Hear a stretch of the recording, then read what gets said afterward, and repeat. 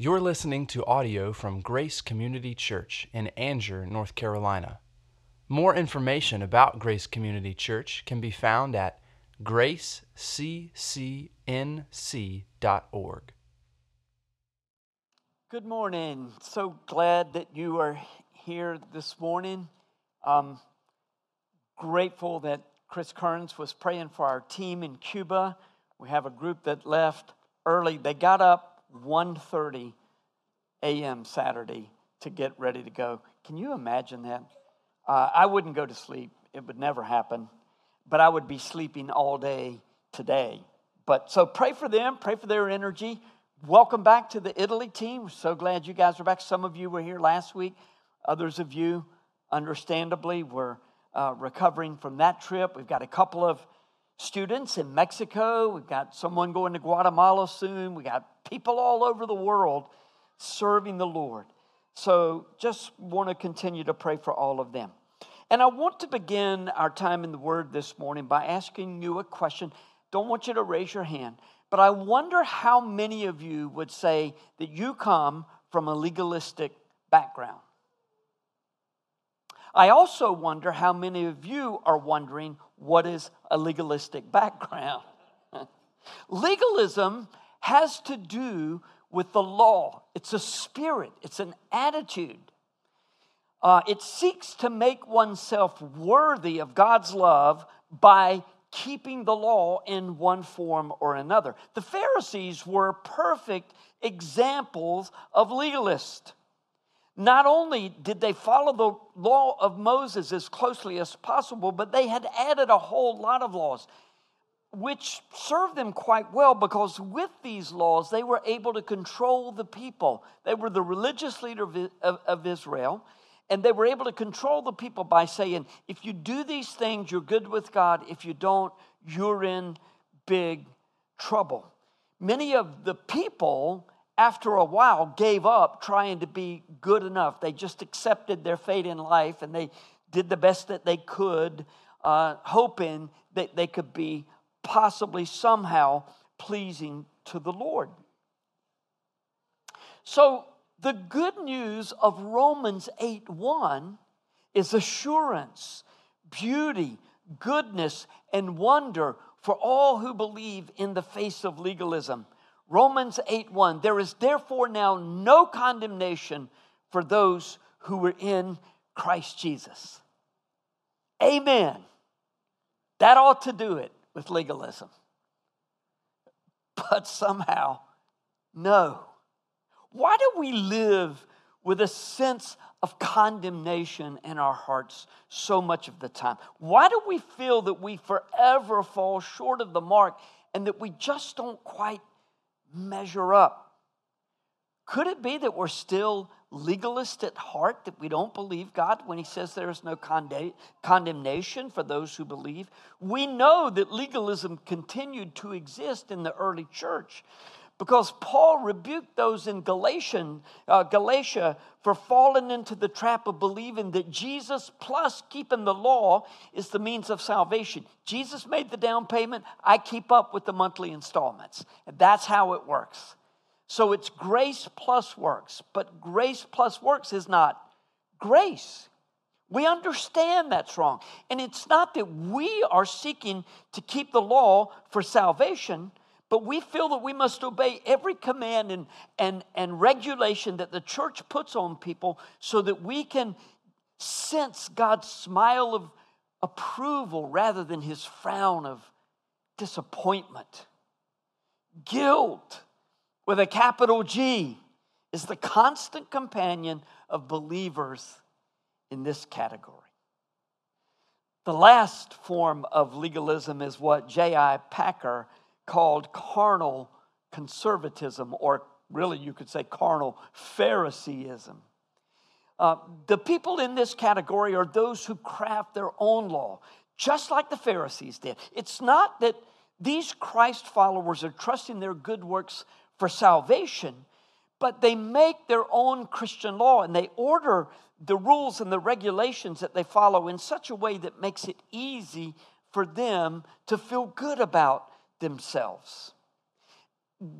The group in this category will usually make generous use of comparisons.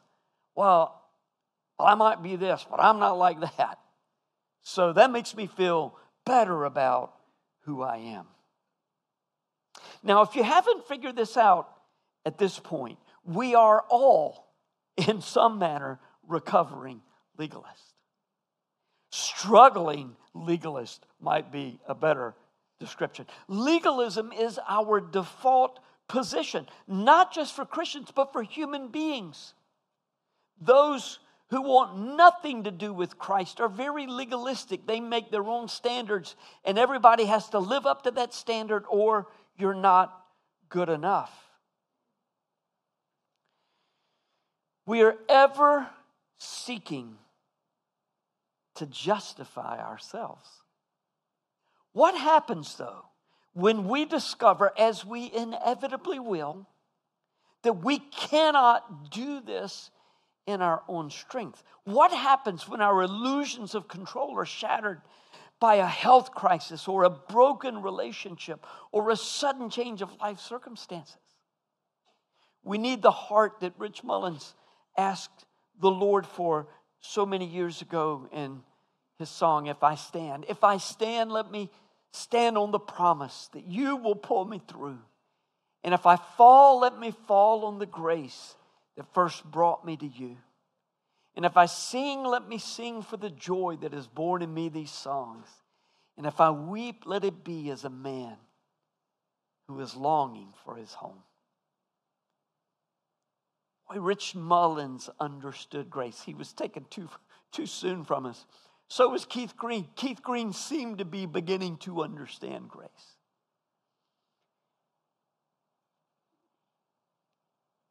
If I fall, let me fall on the grace that first brought me to you. Today's text should help us feel secure. And feeling is a good bit of what I'm talking about, because we might know certain truths to be true or certain truths to exist. And we know that if God said these things, we can trust Him, we can believe Him, but sometimes we just don't feel it. Well, today's text helps even with the feelings, helping us feel secure enough in Christ's finished work to avoid seeking to relate to God based on our perceived success as a Christian. Here's a test. If you have a chance to witness to someone in the afternoon, did you check to see whether you had the quiet time that morning, your quiet time? Have you been in the Word today? Have you prayed today? Oh, better not witness. I'm not prayed up. That's legalism. It's a legalistic approach to Christian. Should you pray? Should you have? Yes, all of those things are true. But our relationship with God is not based on our success. Well, let's just say our perceived success as a believer, because any success that we feel is a perception. 2 weeks ago, we began in Romans 8, verses 18 to 39. There was so much said in 18 to 30 about the purpose of suffering in believers' lives. No doubt, one of the reasons that we suffer is to make us homesick for heaven. At that day, all sorrow, and think about it, all sorrow done. The second portion of this text, verses 31 to 39, encourages us to live in assurance that is ours in Christ. I'll begin reading verse 18 to remind us of God's purposes in suffering and to help us get all of these thoughts that we have in our hearts about why certain things happen to us clear before rounding the corner in verse 31 to the glorious promises that are ours in Christ. I will ask you to remain seated for the first portion of this text. I'll be reading from the English Standard Version. Romans 8. For I consider that the sufferings of this present time are not worthy comparing with the glory that is to be revealed to us. For the creation waits with eager longing for the revelation or the revealing of the sons of God. For the creation was subjected to futility, not willingly, but because of him who subjected it, in hope that the creation itself will be set free from its bondage to corruption and obtain the freedom of the glory of the children of God. For the creation waits with eager longing, on tiptoes, remember, for the revealing of the sons of God. For the creation was subjected to futility, not willingly, but because of him who subjected it. Wait a minute. What am I doing reading the same things? In hope, you were wondering how long it would take me to figure it out, right?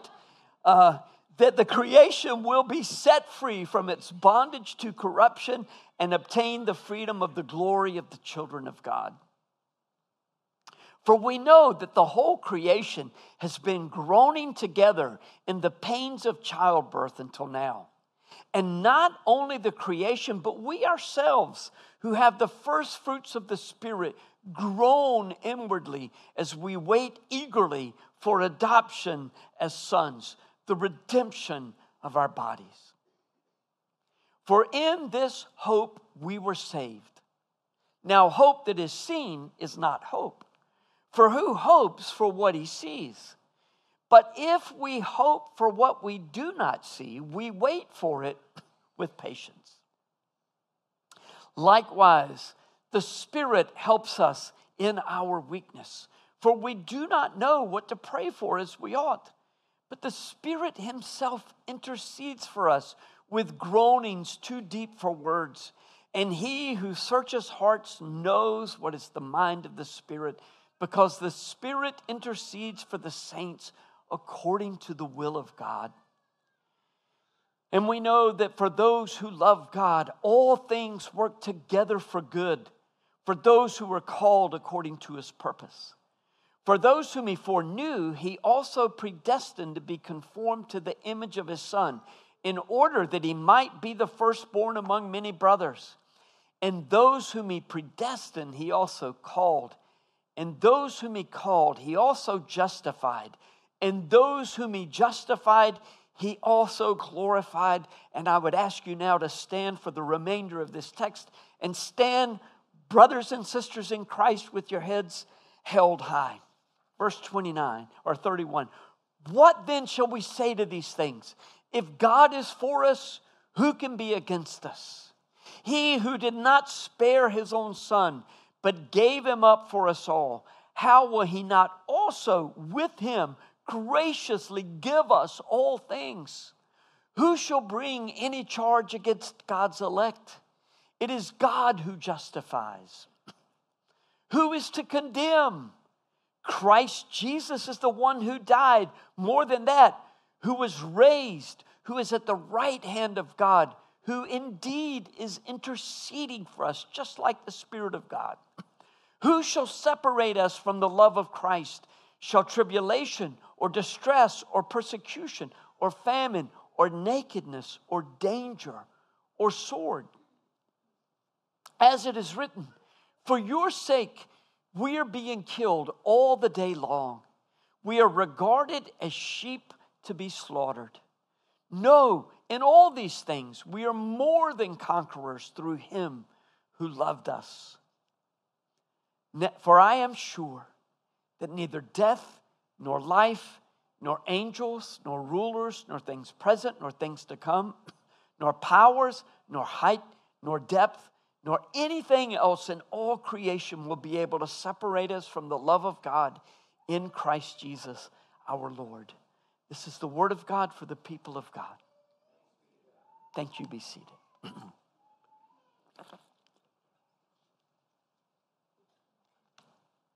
Did you notice how many questions that Paul asked in our text, the last portion of the text, which is our text for the day, Romans 8, 31 to 32? Michael Bird has organized a chart that helps us to understand the flow of this text, giving 4 questions and answers that we find in the text, and I wanted to share that with you. First of all, from verses 31 and 32, if God is for us, who can be against us? Well, the answer, think about it. If God is for us, who can be against us? Nobody. Why? Because God, having not spared his own son, will give us all things. Second, in verse 33, who shall bring any charge against those whom God has chosen? The answer? Nobody. Why? Because God justifies the elect. It is God doing this work, not anyone else. Third, from verse 34, who is the one who will bring or who would dare bring charges against the elect? Not Christ, for he died, rose, and intercedes for us. Christ is not in heaven like that, if we have believed. Fourth, who shall separate us from the love of Christ? Any of the usual suspects? I like Michael Bird's sense of humor. Nobody. Why? Because God's love makes us super-conquerors. You get the point. This Christian life that we enjoy lives up to its name. It's all about Christ. It's all about Jesus. And to understand and receive these truths found in these verses will go a long way in helping us overcome legalistic impulses that loudly demand our attention. Not only so, but these verses, written as they were to a church facing severe persecution in the not too distant future, will sustain all believers in the darkest of days. So let's work through the text before ending with just a few points of application. The first two questions that Paul asked in response to all he had written so far in his letter to the Romans were, who dares to oppose these for whom God loves, or these that God is for? And who would be justified in bringing charges against those that God has chosen? Again, the answer, nobody. Why do such attacks fall harmlessly to the side? Because we're so good? No. Because Jesus died for the ones whom God loves, and to mess with them is to mess with God, who loved them enough to send his own son, give his own son as a sacrifice for our sins. Do you remember several weeks ago from Romans 5, the extent of God's love for sinners? Some would die for a really good person. Some would die for a reasonably good person. But Christ died for us while we were sinners. So do you see what an insult it is for us to bring our paltry efforts before the Lord with an expectation that we will be justified by our good works? Perhaps you're like I was. I grew up in the Baptist church, at Fuquay-Varina Baptist Church. I heard all my life, Jesus died for your sins. And I didn't have the slightest idea what that meant. I mean, I confess that I believed it when I joined the church at 8 to 10 years old. I mean, I walked forward in the service and the pastor said, "Why have you come?" Which I thought was the silliest question I'd ever heard in my life. I'm like, "What?" I want to join the church.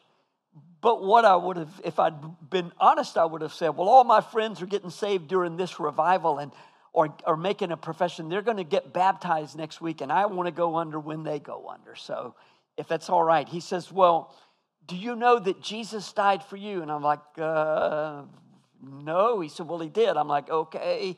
He said, do you believe it? I'm like, yes. He said, well, pray this prayer. Now, I'm sure it was more thorough than that, but that's the way my mind processed it. And it's kind of like, you know that Far Side cartoon where the man's talking to the dog, and this is what the man is saying to the dog. Rover, don't you go out in the streets. Rover, you're going to get hit by a car. Rover, I just don't want to have to clean up the mess. Rover, and what the dog hears. Rover, blah, blah, blah, blah. Rover, blah, blah, blah. Rover, well, that's what I was hearing. Jesus died for you, blah, blah, blah. Jesus died for you, blah, blah. I didn't know what it meant. I mean, I had no idea. I did understand that when you join the church, you're supposed to clean up your act. And that was a major fail on my part, I can tell you. I don't know why I thought Jesus died. Maybe to give me the freedom to live any way I wanted to live, so long as I was baptized and a church member. Since, as verse 33 affirms, it is God who justifies, then my beliefs were faulty. Thought I had to be good enough. The Bible affirms two things about sin. One, all have sinned and fall short of God's glory or of pleasing the Lord in any way. But also, two, the punishment for sin is death. Not just physical death, but separation from God for eternity, which the Scripture tells us occurs or takes place in hell. Since all Adam's descendants are sinners, then we are in trouble of the worst sort. That's why Jesus' life of perfection was so important. 100% God, 100% man. He was the only one who could say to the Father, and it meant anything, I will die for her or him. When Jesus died on the cross, he took our sins upon himself as the perfect sacrifice, the Lamb of God who takes away the sins of the world. We must, though, acknowledge our sinfulness and believe that Jesus died for our sins so that we can be saved. And when we believe, we become the people to whom the Lord is making these promises in Romans 8, 31 to 39. Verse 34 is an encouragement to those who are accused of hatred and violence against others because of their commitment to following Jesus and living according to the Word. As believers, the Holy Spirit enables God's children to respond to the Father's love for them in Christ. The condemnation of the world, difficult as it is not the final word, verse 34. If Jesus died, rose, and intercedes for believers, do you think that he will let them be condemned before the Father? Do you think Jesus will condemn us before the Father if he died, rose, and prays for us? No, he advocates for us. All these years that you have been following Jesus, imperfectly though it may have been, Jesus has been praying for you, speaking against words of condemnation that others have brought against you, both in this realm and in the spiritual world that we don't know. You may feel like sometimes, I just don't think anybody cares. I don't think anybody is praying for me. The Holy Spirit is praying for you. Jesus is praying for you. The Holy Spirit is groaning on your behalf. Jesus is stepping up saying, Father, I died for her. I died for him. She belongs to me. This one, Psalm 84, I think it is, was born in Zion. Born again. This one is your child. And guess what? The Father always listens to Jesus. You have nothing to prove. Jesus has done the work. Your job is to believe and rest and rejoice and worship. Get it right. Get the order right. The Lord's Prayer, right? Our Father who art in heaven, hallowed be your name. And then he goes on to talk about needs and confess sins. As John Piper quotes a friend of his often, we worshiped our way into sin, we need to worship our way out of sin. And after we worship, then we will live the way that he wants us to live, not in a legalistic manner that keeps us struggling with guilt and pride. And you don't know how badly I've needed to hear these words this week. So what then? What about all of the things in verse 35 that come upon us? Should we be happy when trials come? There will no doubt be tears and sorrow that accompany disappointment and loss. In fact, God has given us words for those times. Words of lament usually found in the Old Testament and more particularly in the Psalms. In the Old Testament, the language is, Lord, deliver me from this trial. While in the New Testament, it is more, rejoice always, pray without ceasing, give thanks in all circumstances, for this is the will of God in Christ Jesus for you.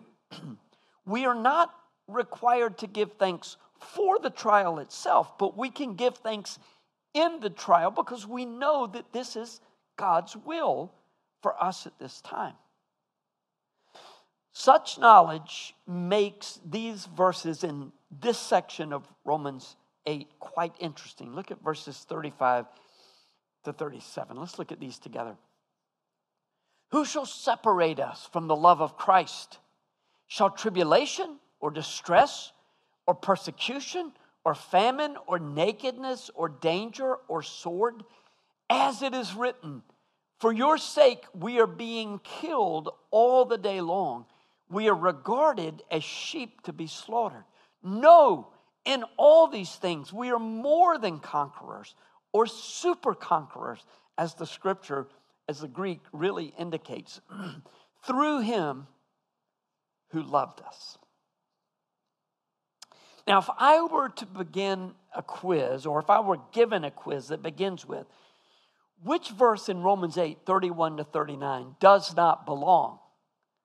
You'd go straight to verse 36, right?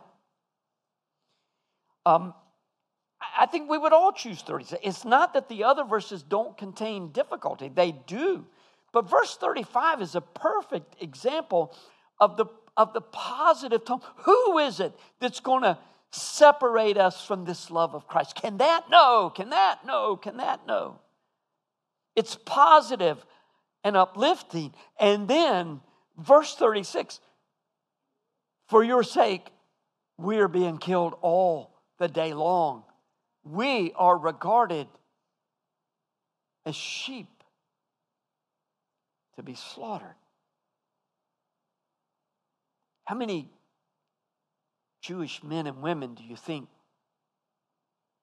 had Psalm 44:11, because that's where this verse is from, ringing in their ears as they were being led to the chambers, knowing they were going to die?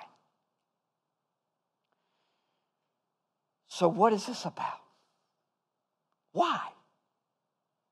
Well, first you'll notice it is a quotation. Paul is quoting Psalm 44:11. Psalm 44, I would say, is the second most depressing in all the Psalms. Only Psalm 88 beats Psalm 44. In fact, Psalm 44 begins by recounting the goodness of God in delivering Israel from its enemies. But then he shifts to a complaint that even though the people had not forgotten God, Yahweh had sold his people for a trifle. We haven't done anything, and yet you're not blessing us the way that we anticipated your promises of blessing to be shown, to be played out. Their enemies mocked them so that they were disgraced. The psalmist said, "You have made us like sheep for the slaughter and have scattered us among the nations." Psalm 44 feels a whole lot like Habakkuk did at the beginning. God, why don't you do something? Why do you sit idly by when all of this is happening? So why do you suppose that right in this middle of incredibly victorious, encouraging Romans 8, Paul quotes Psalm 44:11? Maybe there are two reasons. First, to acknowledge hardship and troubles that many believers endure simply because they are God's children.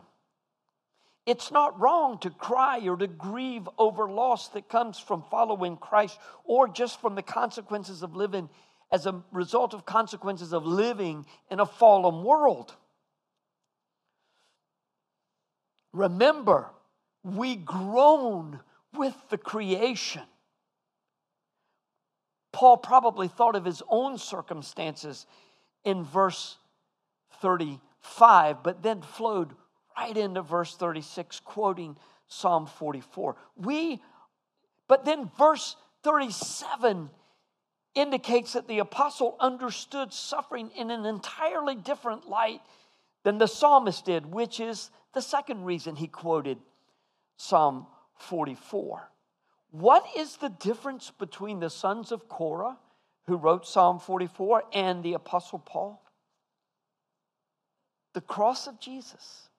Not only the redemption that we have in Christ, but the perspective we gain, the understanding of how suffering and glory are inextricably linked in this phase of God's plan for the ages. And we don't have to figure out why it's that way.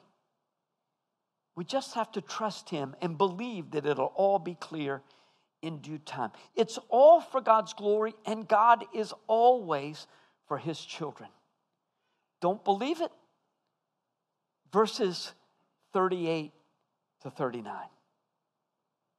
For I am sure that neither death, nor life, nor angels, nor rulers, nor things present, nor things to come, nor powers that are seen and unseen, nor height, nor depth, heavens, hell, nor anything else in all creation will be able to separate us from the love of God in Christ Jesus our Lord. Amen. 3 points of application from Romans 8:18 to 39. And you're going to have to fill in these points for the most part. I'll give a few words, but not much. Just like the text, the concepts are simple, but the implications are profound. First, live in the light of God's love for you in Christ. How many of you sat down this week, or as you walked,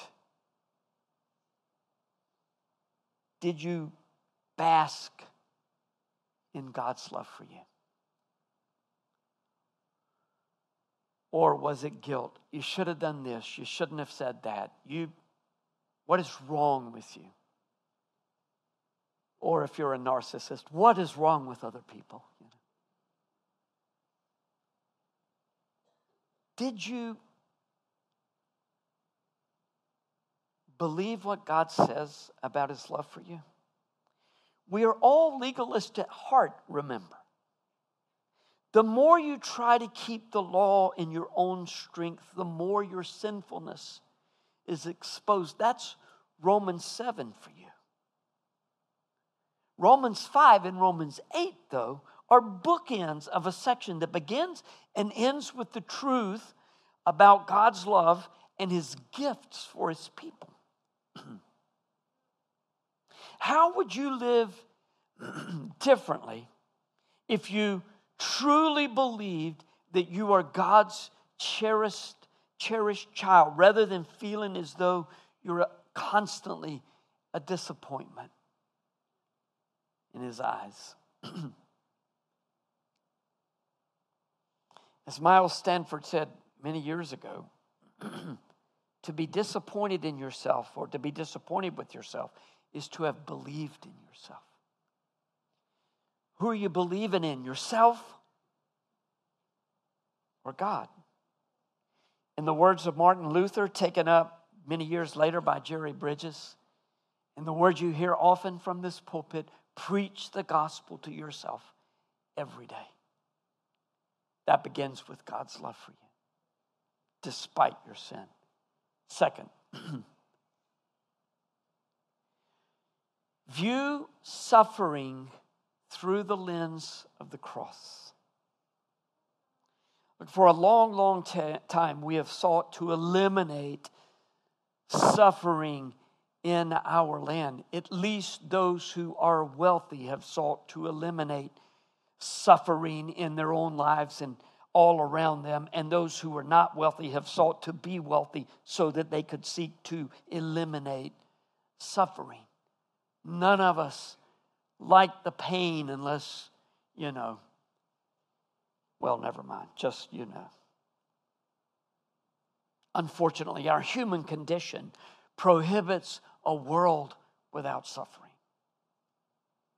The landscape looks different, though, when you view suffering through the lens of the cross. In other words, when you say, God, think of the cross. Do you not love me? Do you not care? We're like the disciples who woke Jesus up and asked the most ridiculous question that had ever been asked. Lord, do you not care that we are perishing?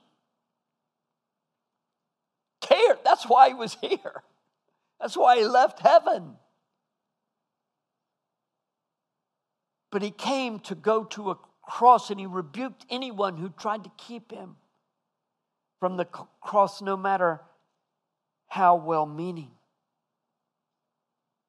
Romans 8 makes it clear that a God who was willing to give up his Son to die for our sins and the sins of the world will graciously give us, his children, all things. When we suffer well, there is glory nearby. How do we know? Because we are in Christ, and his glory was never more evident than when he allowed himself to be lifted up on a cross to die for our sins. He was forsaken so that we never will be.